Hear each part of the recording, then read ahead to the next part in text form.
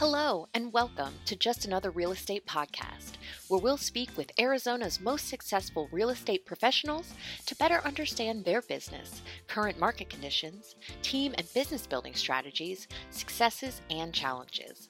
This podcast is brought to you by Dwell Inspect Arizona with your host, Sean Garvey.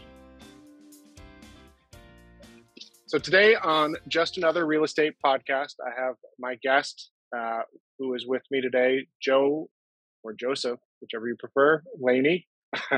Joe, thank you for being here. We appreciate you taking the opportunity to come in and share your experience both in life and in real estate. So thank you for coming in today.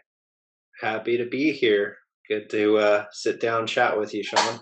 Yeah, absolutely. Joe, you're growing your real estate business. You've managed to continue to grow it through our shifting markets. But a certain question I always ask people is how'd you get into the real estate business? So that's kind of a long story. I'll try and summarize it, but we only have an hour. Yeah, I was in the energy industry actually for about 20 years. Had a great job with a big corporation. I worked at an oil refinery actually. Started in production with oil wells, then went to pipeline, then went to refining. But very, very physical job, worked shift work, worked long hours, and long story short, just ended up getting a permanent back injury and couldn't no longer do that job. And ended up getting a lawyer because it was a big corporation and they didn't really like that too much. So even when I got different restrictions and things like that, and there were jobs within that plant, if you will, that I could have done, it was like, nope, we don't have a job for you with those restrictions. So for about a year, just lawyer stuff, doctor's appointments, workers' comp, all this stuff, trying to figure out, okay, what the heck do I do here? And actually back to the whole, we don't have a job for you. It took about a year for that to happen. So, trying to get treatments, trying to get better, just get back to work or whatever other job they could do for me, but, didn't happen. So then it was just like, okay, what do I do? Applied for a couple of local jobs within that industry, didn't really work out. And then at the end of the day, I basically talked to my mom who was out here in Arizona. She was in title and escrow for 42 years, I believe. She just retired, moved down to Rocky Point. Awesome. And have an aunt and uncle out here in Scottsdale that are hard money lenders. So I came out here for a weekend, stayed at my aunt and uncle's house. He took me around to some of these luxury spec homes in North Scottsdale that they were funding. And between them and my mom, it was kind of like, hey, come out here, we'll help you. It's a good time. It's growing out here, all that stuff. And I could see it. I could feel it. I mean, it was kind of a no-brainer. So I literally just packed up my stuff and moved out here and got my real estate license and, went for it. So that's a big leap of faith. What time period was that when you could see that it was kind of growing and things were churning? That was 2016. Okay. Yeah. Yeah. So you you timed that right. Yeah, for sure. So I started out at Keller Williams and I wasn't drinking the Kool-Aid, so to speak. They were keeping you in the office doing all these trainings. And I just was like, when am I going to get out there in the field and like do some stuff? So, had a colleague leave to North & Co. I ended up going over there. I actually walked in the office, talked to Brian, like, hey, what's up with this company? And I guess I was only like the second person to ever do that. Most people just, called down there or whatever. So he liked my drive that I just kind of showed up like, hey, what's up with your company? I want to know what the deal is here. But really cool dude, kind of surfer skater guy.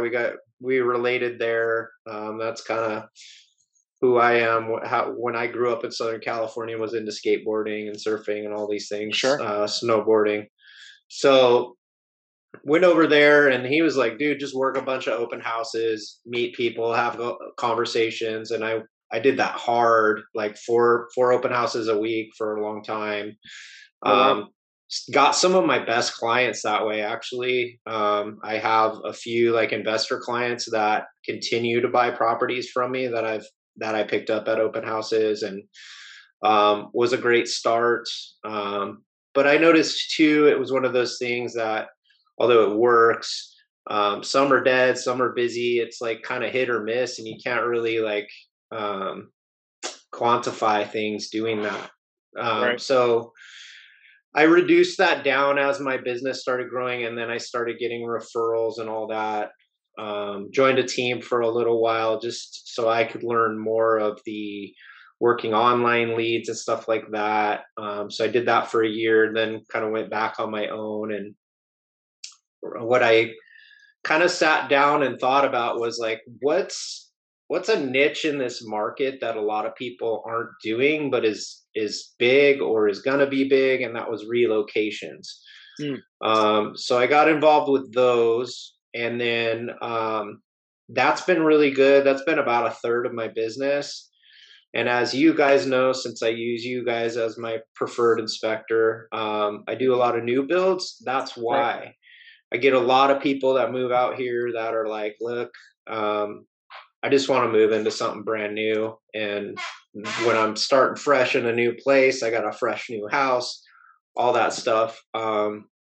So I've done quite a bit of those, learned a lot about the construction process and all that in that time frame. Um, yeah, I mean, trying to think what else. I've gotten into, custom builds from the dirt up. So I have a couple clients right now that I helped find lots, explain to them, Oh, wow. the process of kind of doing their due diligence on a lot, because depending on the area and what's going on, there's a lot of tricky stuff you have to maneuver to figure out if it's a good lot or not. Mm-hmm. Involving surveys, soil tests, checking flood flows and flood zones and all kinds of sorts of things. So, yeah, I've kind of some agents kind of do. I'm area specialist, or I'm short-term rental only, you know, person. I've just kind of learned in a various areas. So now when I have somebody that's like, "Hey, I'm thinking of doing this," 9 times out of 10, it's like, I can help you. I'm knowledgeable there. I can totally, walk you through the whole process from A to Z, whatever it is. Yeah. Um, there's very few things now at this point that I can't. And, the few that I can't, the cool thing is now I'm at a brokerage with a lot of super high producing agents, and I can reach out to them, get that information if I need to. But for the most part, there's very few things I come across that I can't help somebody with. So that's been kind of cool. And even looking back from like moving here and renting a little 2-bedroom apartment, and, kind of starting over with, not that much to, growing in this business. And then, my wife and I, when we were dating, we bought a house and fully remodeled it and added square footage and did the backyard over time. And then a year ago, we moved to Awatuki, bought a second house, converted that one to a vacation rental, and it's making a ton of money. And it's Awesome. just cool looking back, because it's like, not only have I learned a lot and I've been able to help a lot of people, but it's helped me grow and learn to see opportunities for myself and my family too, in order to, not be stuck in sales the whole time. It's like, if you're going to do real estate, it's cool to also take advantage of being in it and seeing opportunities to, grow your personal wealth and legacy Yeah. for your family too. So, I mean, That's that's the kind journey. of, that's kind of the journey in a nutshell. I don't I know. appreciate you taking through that. I mean, I think Yeah. it's fascinating listening to, everybody's story, but specifically your story now, where you started with 4 open houses a week. Like, I'll just take anything, any opportunity, any lead. Let's do it. To, you know, digging through the real estate business as a whole and finding relocations as a niche. It generated a wealth of. I took some notes. It generated a number of questions that I had. Yeah. Like, for example, I when you said you did 4 open houses a week, it kind of always, Saturday, Sundays, that's kind of the given day, right? Like, that's the traditional real estate open house day. And when I drive by an open house sign on like a Tuesday or a Wednesday or something like that, I always kind of wonder what's going on. Like, I know that people are probably fishing, but are people stopping in and seeing? Is that a zig while other people are zagging? I kind of, so there's a few points to that. So Yeah. say it's a Tuesday or Wednesday. Um, usually what I would do is I would set up my computer, do my lead follow-ups, write thank you cards for people at like the previous weekend that came by, stuff like that. But here and there you get people because, the one thing about Arizona, unlike other places, especially as the weather is cooler, we get snowbirds and tourists and all sorts of people coming through, and some want to move here. We get I think Right. our net positive migration is like 100,000 people a year. The other thing you might get is a neighbor that comes through. I had one on like a random Wednesday that came through and was like, I need an area specialist. And this was in South Scottsdale where I used to live and really hammer open houses and knew the area. And I got a listing out of it. So, Huh. even the slower ones it only takes One. one, right? So, that's kind of the thing. So if you set it up to where basically you're working remotely from the open house, but you're ready in case anybody comes in, it's not a wasted effort, because the other thing is you're getting impression branding. So like Brian North from North Dakota, where I used to be, his big thing was the impression branding. He focused on the Arcadia area. So him and his team would do open houses all at the same time, and they would have open house signs with his name on it. And eventually people build that impression and they know you for that area.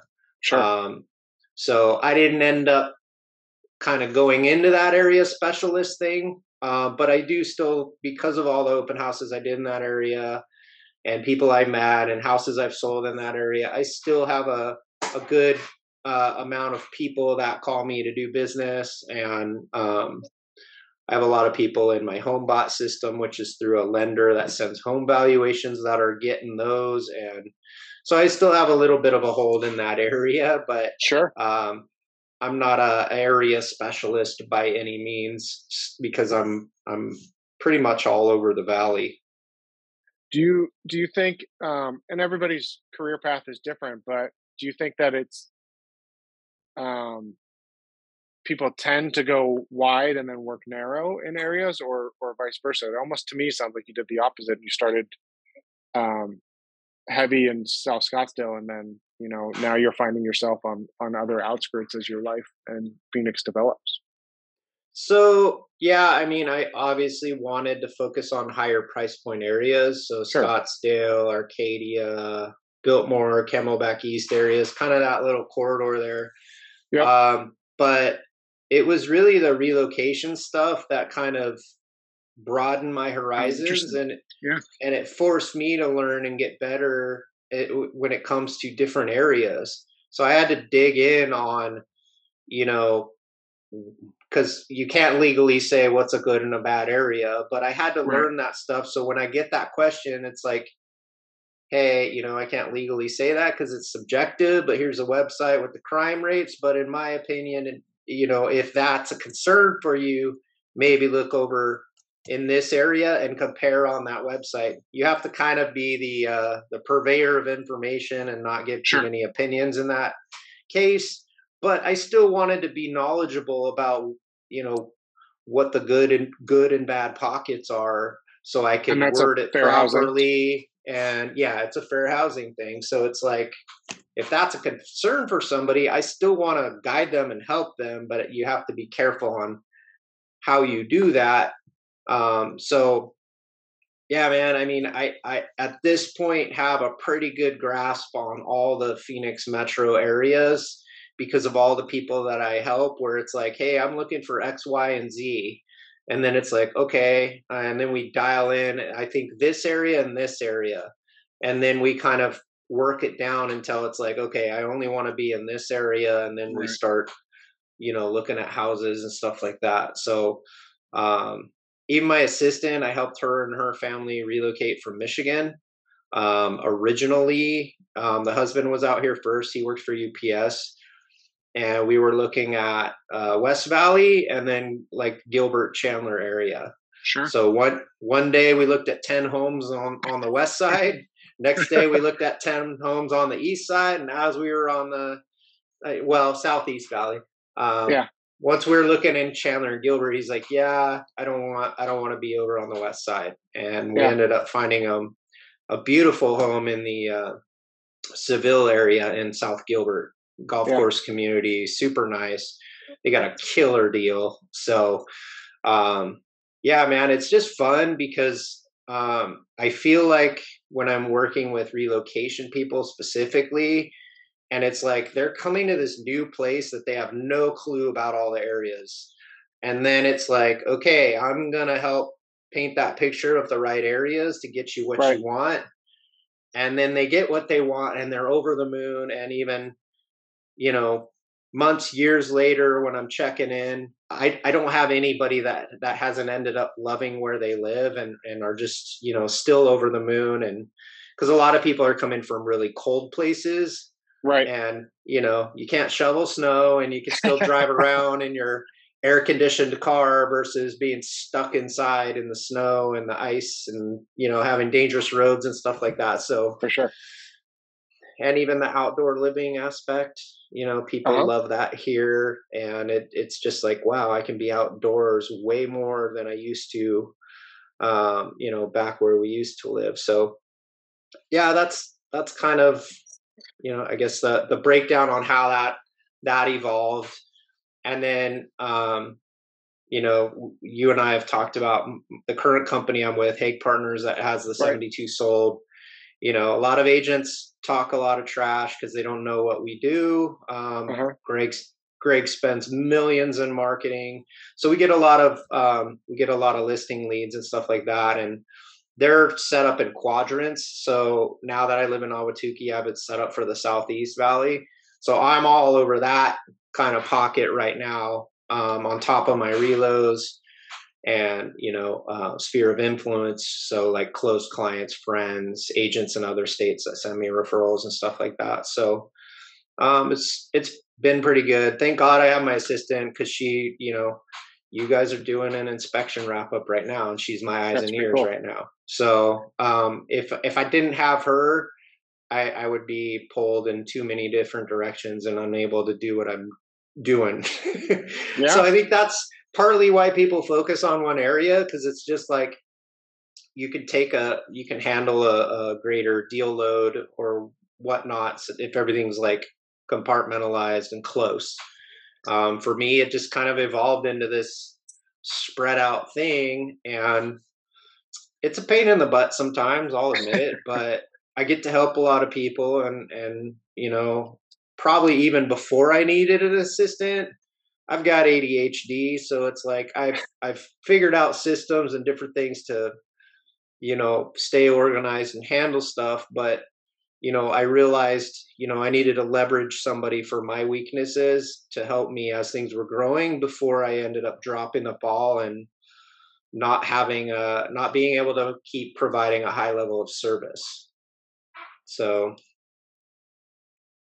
I think that's great. I mean, that's a nice mix to have kind of an area that you focus on for listings, and then you get to see the whole city as you go introduce people to the city.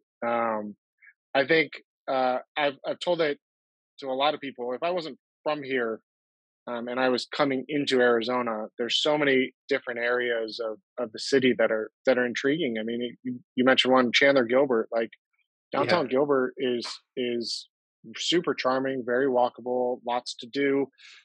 Would I live there? Probably not at this point in my life, because a lot of my family and friend base is built in the middle of the city and not to that southeast part. But if I came from Michigan, New York, Seattle, whatever, um, I definitely would have looked very hard at that area because it's got a lot going for it. One thing I did want to get into or delve into is, and you mentioned it briefly, is the 72 sold program. What is Yeah. that? I mean, you're right. Like it's marketed everywhere. You talk about brand impressions, TV news, billboards, signs everywhere. It's unique. Um, tell me what it So is. that's a mouthful, but What- so like I'm a in second a grader. nutshell, a lot of people think it's like, oh, we're going to sell your house in 72 hours. That's not what we do. There is Yep. a 72-hour period that we use, and we leverage that. Basically, like instead of letting people just come and go through your house, which is really inconvenient for the seller, we'll set up a Saturday, for example. Sometimes we'll do it, evening or whatever, but usually it's a 90-minute to 2-hour period. We get all the buyers through at that time. Showings only that period. Yep. We schedule people through. So everybody's seeing everybody. And it's just sales psychology 101. It creates fear of loss, kind of creates scarcity. There's all these different factors. And then basically, like Sunday will be the day whoever puts in offers, we'll negotiate back and forth to work them up. Monday we'll present offers. So that's actually the 72-hour period. Right. Now, what we used to do, it was like basically we would do that, always pre-market, reach out to kind of our VIP agents that we know in the area, just market the pants off the house, but also pick up the phone and call people and actually sell the house. Point out, Yeah. things that make it unique or one of a kind or whatever. Be there for that showing period to tell the buyers while they're there about it and share the story about the seller, because statistically, if buyers know the seller or know about them, they're more likely to pay more money. And there's basically all these specifics that, besides that 72-hour period, that we are taught to sell the pants off the house to get people top dollar, using sales psychology, which a lot of agents don't. They throw it up on the MLS, and it's really hope marketing, as Greg calls it. So, and we're a disruptor, so a lot of people are going to hate and talk trash, and that is what it is. But at the end of the day, the program does, I feel, offer the best result for the seller. Because even in this market right now, obviously we're not getting 20 to 100 groups through a house and driving them against each other and all that sort of thing, but we still hold back and try and get multiple people at the same time. And really what we try and do now, because the market has shifted, is we want to do competition-based pricing, because most agents are going to go off closed comps, but the market's gone down over the last 2 months. So if you Right. use those, you're telling somebody to price high, and then you're gonna do all these price reductions, lots of days on market, like most of the listings, and you're gonna be chasing it down. So the big thing right now is pricing according to what the listings are showing you. So if you've got all these ones priced off the comps that have 60, 120 days on market, multiple price reductions, what are those telling you? They've been rejected by buyers. Correct. And statistically, after 7 days, you start going from 100% sold percentage, it starts dropping. And then even buyer delay. So if a buyer waits and then comes back, they're less likely to offer you the full price. So there's all these studies and all these things that we go over and we use, because they're statistics. We didn't make up the data. It's just and it's a lot of stuff that I didn't know before I came over to this brokerage and started learning the program. It was like drinking from a fire hose at first. It was like, Yeah. holy crap, this is so much, because everything is very specific, and just, there's a formula for everything. 7-step formula for the showings. We have a BCW formula, broken, cosmetic, worn, that we use with sellers, where we talk about, if it's broken, fix it. If it's cosmetic and a buyer asks for something, depending on what it is, we could talk about that. But most of the time, it's just cosmetic. You don't need to do anything. If it's Right. worn, how worn is it? You know what I mean? If it's worn, maybe it's within its expected, range. If it's really worn, we may have to have a conversation with. So that's like just one example of these things we use to have conversations with sellers. There's a methodology when we're dealing with buyers and buyers agents. It's all to just really sell the house. Excuse me. It's a lot more work, but you get a better result. Yeah. Now, granted, they're just like any brokerage. We have some bad actors, and Sure. that's any brokerage. Unfortunately, like now that I'm over there, I operate out of integrity, and I actually follow what's taught. Some people are kind of doing their own, I would say, kind of bastardized version of it. Mm-hmm. And because of that, you're getting some agents that think that everybody over here is like those few people, which is not the case. So, and I even get sometimes some agent friends at other brokerages calling to vent to me about another agent there. But at the end of the day, it's a great program. It works, and even just during the craziness, any normal agent could throw something up, and if they took pro photos and wrote a good description and all that stuff, they'd get multiple offers and get over ask. But even during that time, from 2020 to about May 2022, our brokerage, the 450 agents we have, we're getting on average 12% above the MLS average. Wow. So Wow.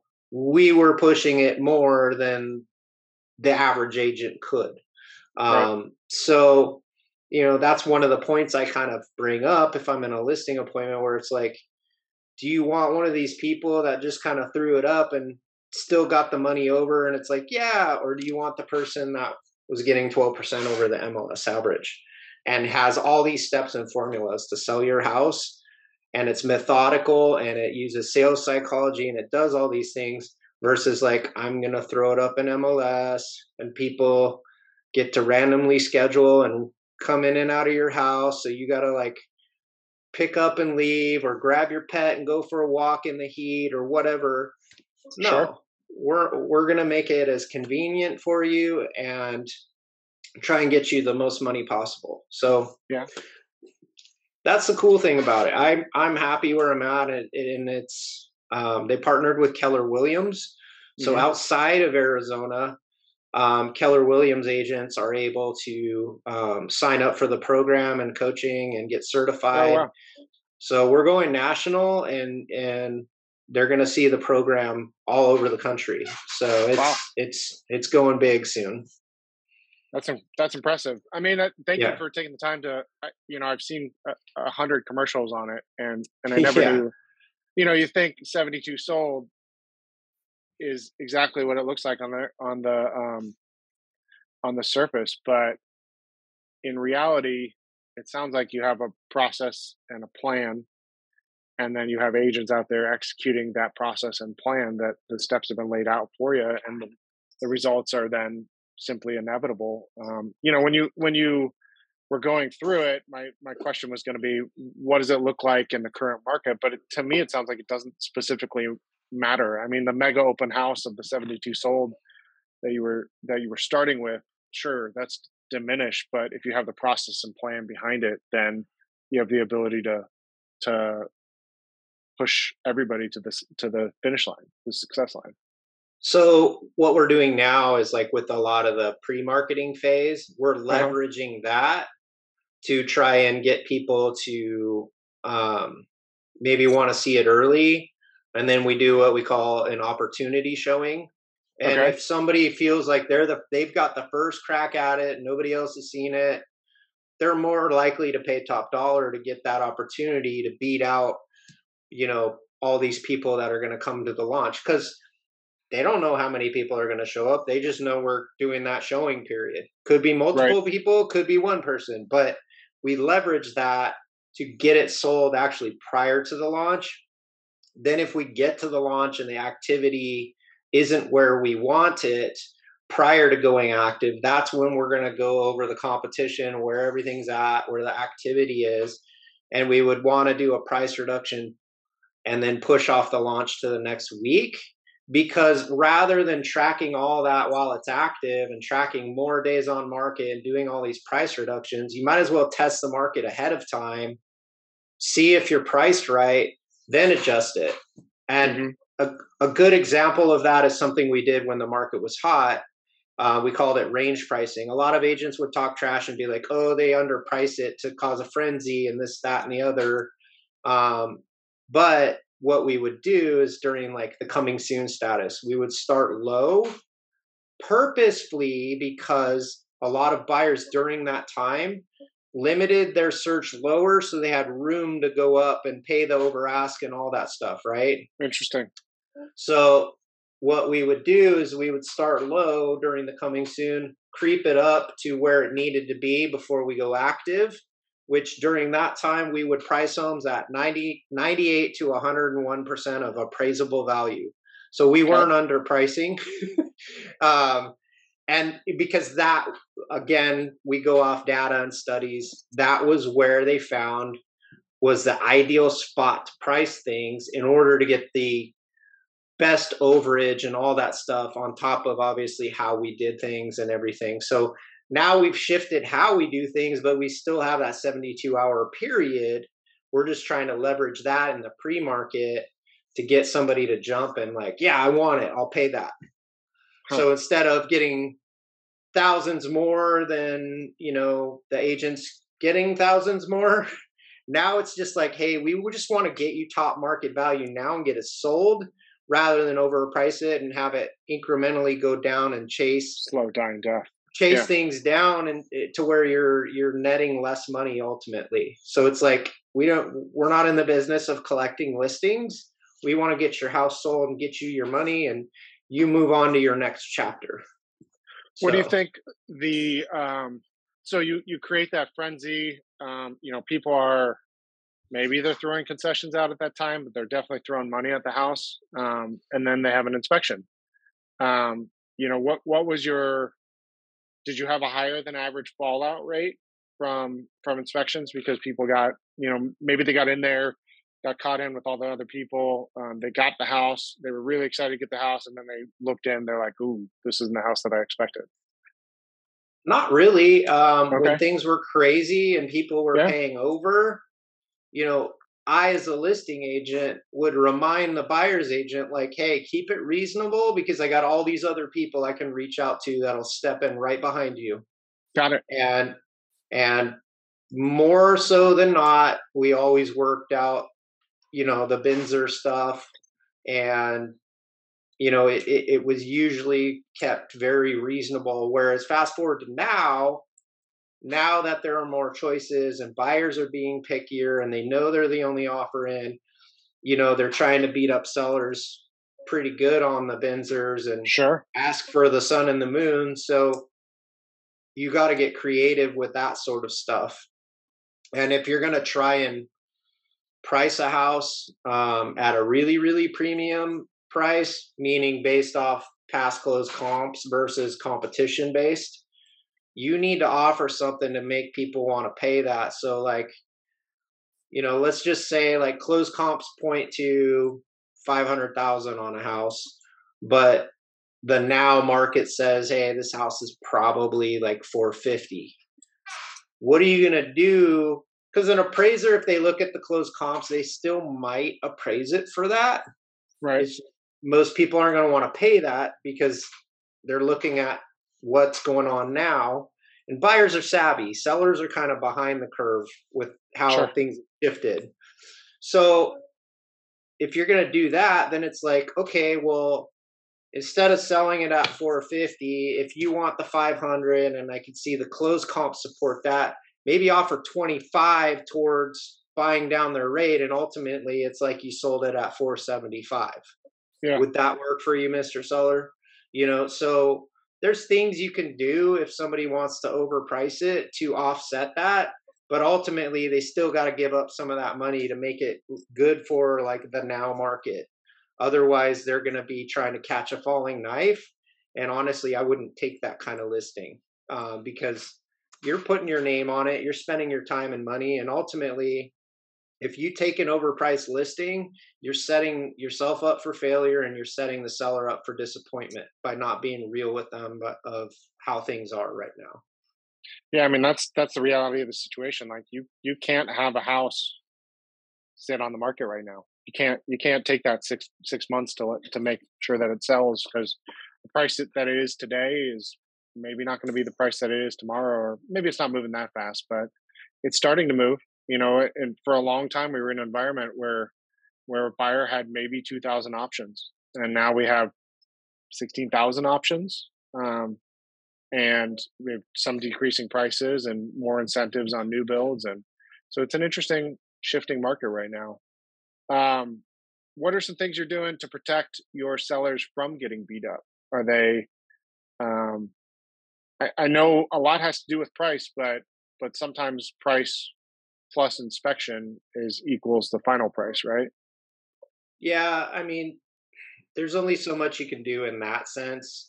Right. You know what I mean? Because if the buyer is the only buyer and you're risking putting it back on the market and adding days on market, Right. it's more about just working out with the buyer's agent to find the win-win, because you're not in a market where you can just dig your heels in and tell them to kick rocks and hope Right.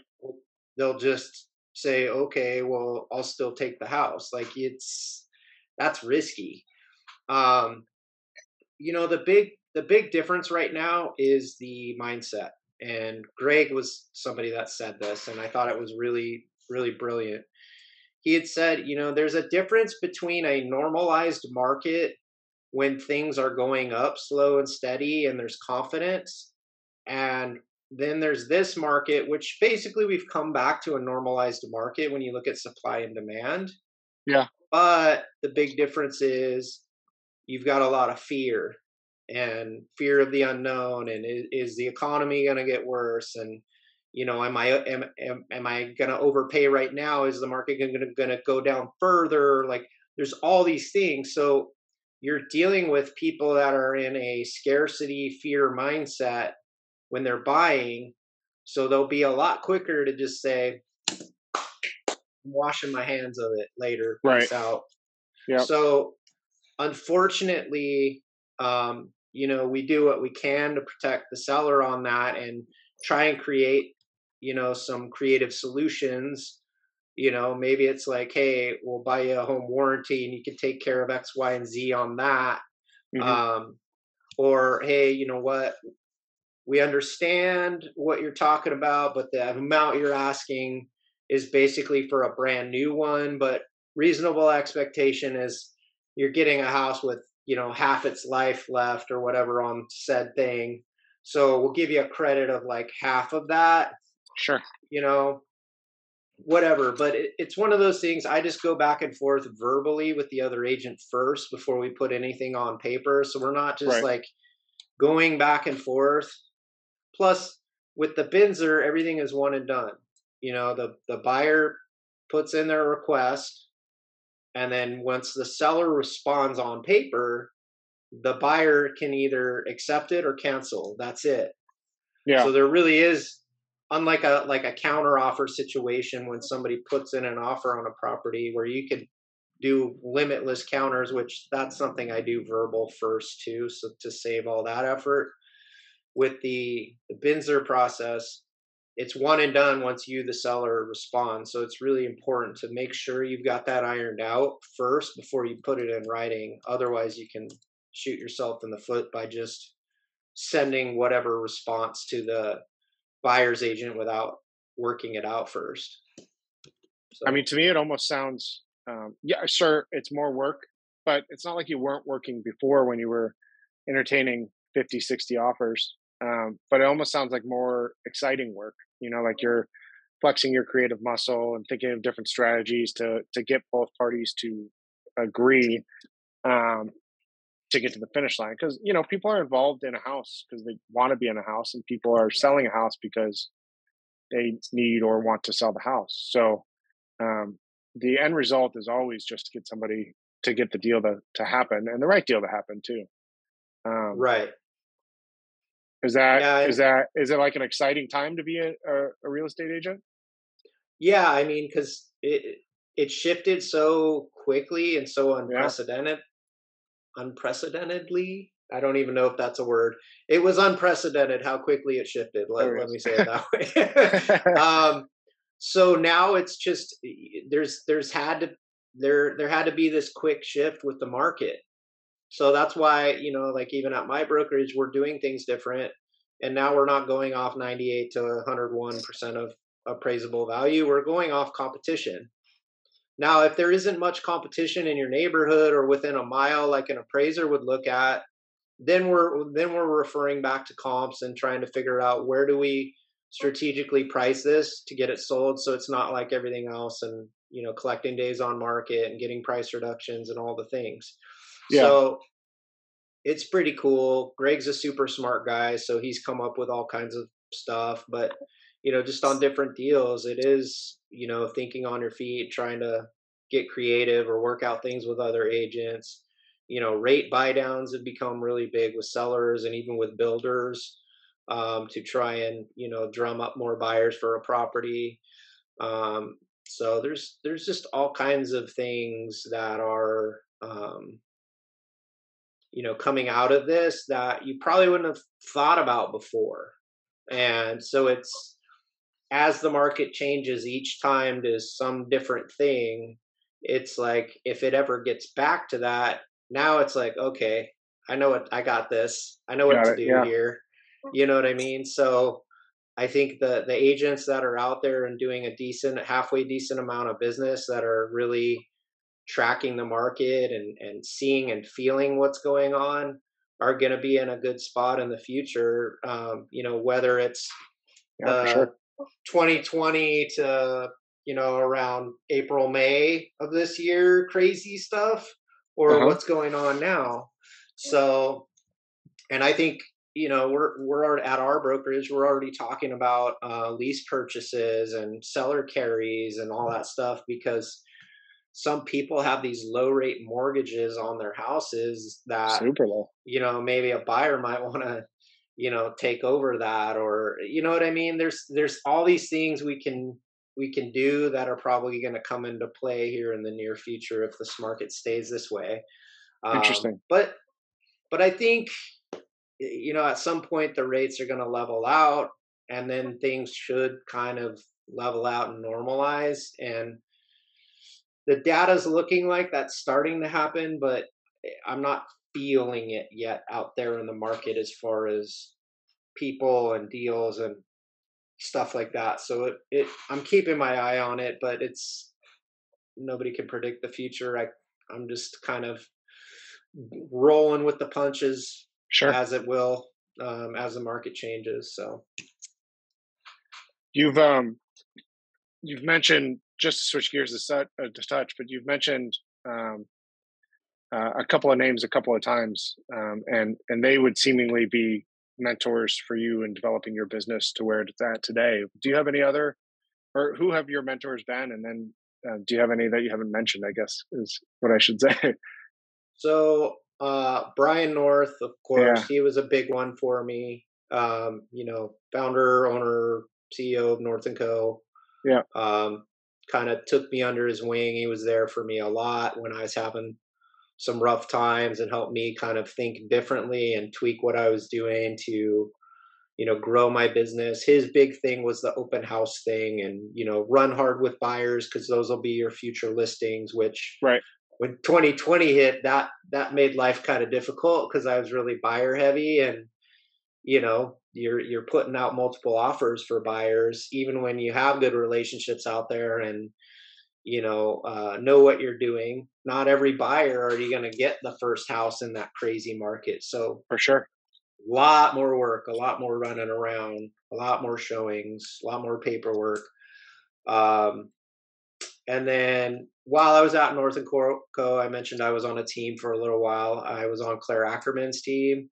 Mm-hmm. So I learned a lot there as far as, working leads and working the phones more and things like that. Because it's two different things from open houses where you're meeting people and you're kind of creating rapport and friendship with them, and all, like phone stuff is totally different, internet leads is totally different. So and then systems, I already had a CRM at the time, but she had a CRM and she had an ISA company that would like filter out the leads and then Oh, wow. basically figure out who the valuable or probable leads were, stuff like that. So I learned a lot about systems and stuff there too. Other than that, I mean, being at 72 sold, I'm learning a lot every time Greg Haig and Teresa Haig speak. Some of the really high producing agents that have teams there bring a lot of knowledge to the table. David Newman is one of them. Oh, the Ruckers, David and his son Nolan. Christy and Nick DeWitt's super high producers. We have like, what is it? 5 team calls a week. So Monday Wow. and Friday, we have a morning and an afternoon one. Wednesday, we have a morning one. Part of that is because of the program was already partially national. We were in 32 states and, had some people that were like franchisees, if you will. Uh-huh. Some are national calls, some are Hague partners only, because in Arizona, if you want to be 72 sold certified or an affiliate, if you will, you have to be a Hague agent. So we have national calls and we have local calls too. So we're going over national housing data and Arizona housing data. So Makes yeah. sense. What just for clarification, what is an ISA? Inside sales agent. So Okay. that would be like somebody you hire to take inbound leads, handle the phone call, kind of pre-qualify them, ask them qualifying questions, all that stuff, kind of see if they're going to be a good lead or not. Or you can hire ISAs to do cold calls for you, to try and find listings, people that want to sell their house, stuff like that. Got it. Various things you can hire them for, but yeah. Thank you. It sounds like you've had some monumental mentors as you're growing. It sounds like you're still kind of acquiring and learning from new ones too. That's fantastic. Yeah, Go it's ahead. oh yeah. So, I mean, the big thing now for me is trying to shift more to a listing agent Uh-huh. than running around with tons of buyers. So that way I could focus on that and then hire a buyer's agent and Uh-huh. still do the relocation things and all that, but like have more support to where I can hand my buyer's business over to somebody else. So that's part of the reason I went to Hague. There's 450 agents. I think they've got 13% of the inventory in the valley, the highest listings per agent. So what better place to learn than the people that have the most listings and are doing it. So Yeah, that's credible. Well, it sounds like you have a vision for your business too, as it's starting to evolve. Do you have a vision map and then company structure built out, or is this kind of an evolving thing that you're starting to think about? I don't have it like plotted out, but from the way things are going and what I want, the next step would be adding a buyer's agent so I can focus more on the listing side. Yeah. for sure. Right now I have an assistant, I have a transaction coordinator that are my support people. Um, and that is by far, it's worth the money. It's, a what's your time worth kind of thing. As you grow, it's really good to leverage others and pay them. And that way you can focus on the important things that you're good at and leverage others for things that maybe you're not necessarily needed as much for. Sure. Have you heard of the E-Myth, the E-Myth Revisited? No, what is that? Um, it's in my opinion, it's probably one of, and I've read it a couple of times, but I think it's probably one of the most important business books that I've read. And then I've given it away probably 20 times. But the basis of it is that I don't remember the main character's name, but a woman's good at baking pies, and so her friends push her into a pie making business. And so the shift of taking on the pie making business um, is a much more substantial task for her. And when she started just making pies, she was making pies for friends, selling it, so on and so forth. And then she gets into the business, and now she has, cleaning and accounting and sales and ordering and so on and so forth. All the things that it takes to run a pie making business.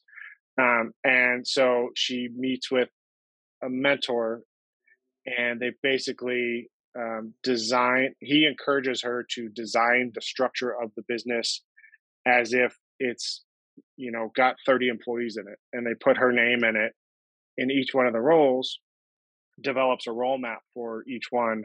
And then as she goes through and makes herself irrelevant, she hires into that person and continues. It's a lot. It's a similar book to, you mentioned it, Gary Keller's The One Thing. No, which the $1 Million Real Estate Agent. Sorry, the MRE. MRA. And they run in parallel, but you should listen to that as you're developing your vision for that, and then you can create the roles and these are the expectations for a buyer's agent. They perform within the qualities and levels of service that you want as you're running through there. Love it. What was that called again? I'm going to actually write that. What myth? The E-Myth Revisited. You can get it on Amazon E-myth. for, Okay. used on Amazon for, I don't know, 10 to $15. Whenever I'm at half price books, I always look for 2 books. That's the first one. And then the other one is How to Win Friends and Influence People. That's classic right there. If there's any of them in there, I grab all of them and buy them, because those are the 2 that I always give out. Yeah. What do you like about home inspections? What do you like as a buyer's agent, seller's agent about home inspections? I think for me, early on it was learning about house systems and like actually learning Yeah. about all these things.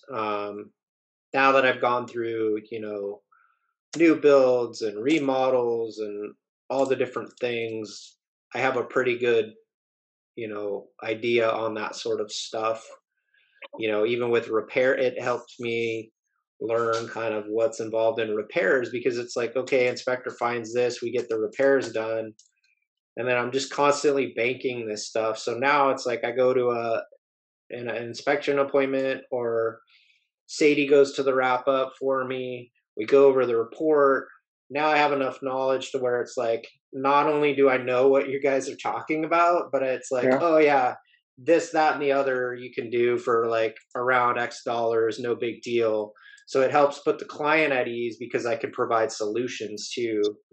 Now that I understand these things and I've seen some of the repairs past that. So yeah, I mean, and you guys are super thorough, but none of your guys present things in a way that cause buyers to panic. So I appreciate the heck out of that, because Thank you. sometimes you'll get these engineering type that are so matter of fact that they're not trying to understand that you've got people that are emotional here trying to For sure. buy a major costly item. So yeah. It's a high pressure point for sure. How do you So if you were talking to a new agent, I mean, now you've developed this knowledge, and as your knowledge base is growing on that, how do you encourage a new agent to get that experience? Because first agent might take 6 months before they sell their own deal. They might take a year before they sell their first house, and everybody starts for the most part as a buyer's agent, right? Yeah, for sure. Um, and although I will say, like, there's one guy at my brokerage who has a team, and he hires these young go-getter guys, and basically teaches them how to hammer the phones and cold call for listings.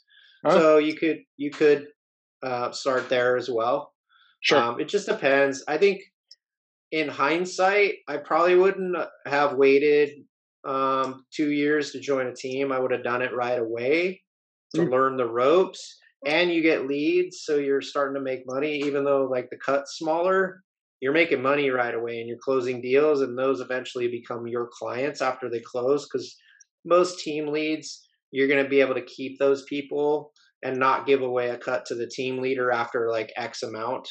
right. Some teams like 12 months, 18 months, 24, or whatever. But so you're building your closed book of business, and you're making money right away being on a team and getting leads and stuff. So um, that's the good thing too. And even at the brokerage I'm at, um, taking company leads and stuff like that, yeah, I give them a bigger cut, but these are extra deals that I'm getting, that I'm Right. adding to all my closed clients that I'm marketing and getting referrals from as well. So it's a win-win. So yeah, that's kind of what I would probably say to a newer agent. It's like, join a team, somebody that's got leads and systems and can show you these things. For myself, like I said, I'd probably only bring on a buyer's agent because I have a decent amount of that business I can feed somebody, and then I can focus on listings. But Yeah. Okay. um, yeah, so that's, I guess, the big thing. That's awesome. Um, there's been a wealth of information, and I've had a good time getting to know you deeper and better through this conversation. We're approaching an hour, and I want to be respectful of your time today. Um, I think it's really fun to watch, to see how you've developed and structured your business coming from um, the energy business, and you took a huge leap of faith uh, coming to Arizona, and that it's bold and it creates tenacity. And he walked in and he said, "Hey, Brian North, what you got for me?" And he he said, "Well, here's the doors open. Let's roll with it." He became a mentor, and you've had a very interesting path through this business, and it's cool to see your business emerging. If someone wanted to get a hold of you, um, where would they find you? You can find me on Instagram at Laney Residential, laneyresidential.com, or you can even shoot me a text 602-345-0670. Happy to be of help, even if you're aspiring to be an agent, looking to get in the business. You've got somebody looking to buy, sell, invest in Arizona as well. Happy to help anybody. That's awesome. One thing we didn't talk about, and I had in my notes to get to, was your social media. Your stories are valuable. You get on there and you're consistent with them. You talk about what happened through the day, what you're seeing in the market, experiences that you're seeing in inspections, new builds, job sites, and so on and so forth. So it's definitely worth a follow, and keep up the good work on that. I appreciate it. I got one last comment, something I Yep. didn't say earlier. So I mentioned my mom being in title and my aunt and Yep. uncle being hard money lenders out here in the valley. I didn't get one deal from any of them. Ah, They were part of my pull to come out here and why it was good. But I did not get handed anything. So where I'm at, I've worked with the help of people like Brian and Claire and Greg and other friends, sharing what's working for them and stuff like that. So that's awesome. yeah. That's awesome. Um, yeah, that's one thing I notice is when you get into this business, um, one thing that happens is that the people that you expected to help you along the way don't necessarily participate in that. And so it takes a while to earn their trust around that. Oh, for sure. Yeah. And it's, yeah. Joe, thanks for your time again.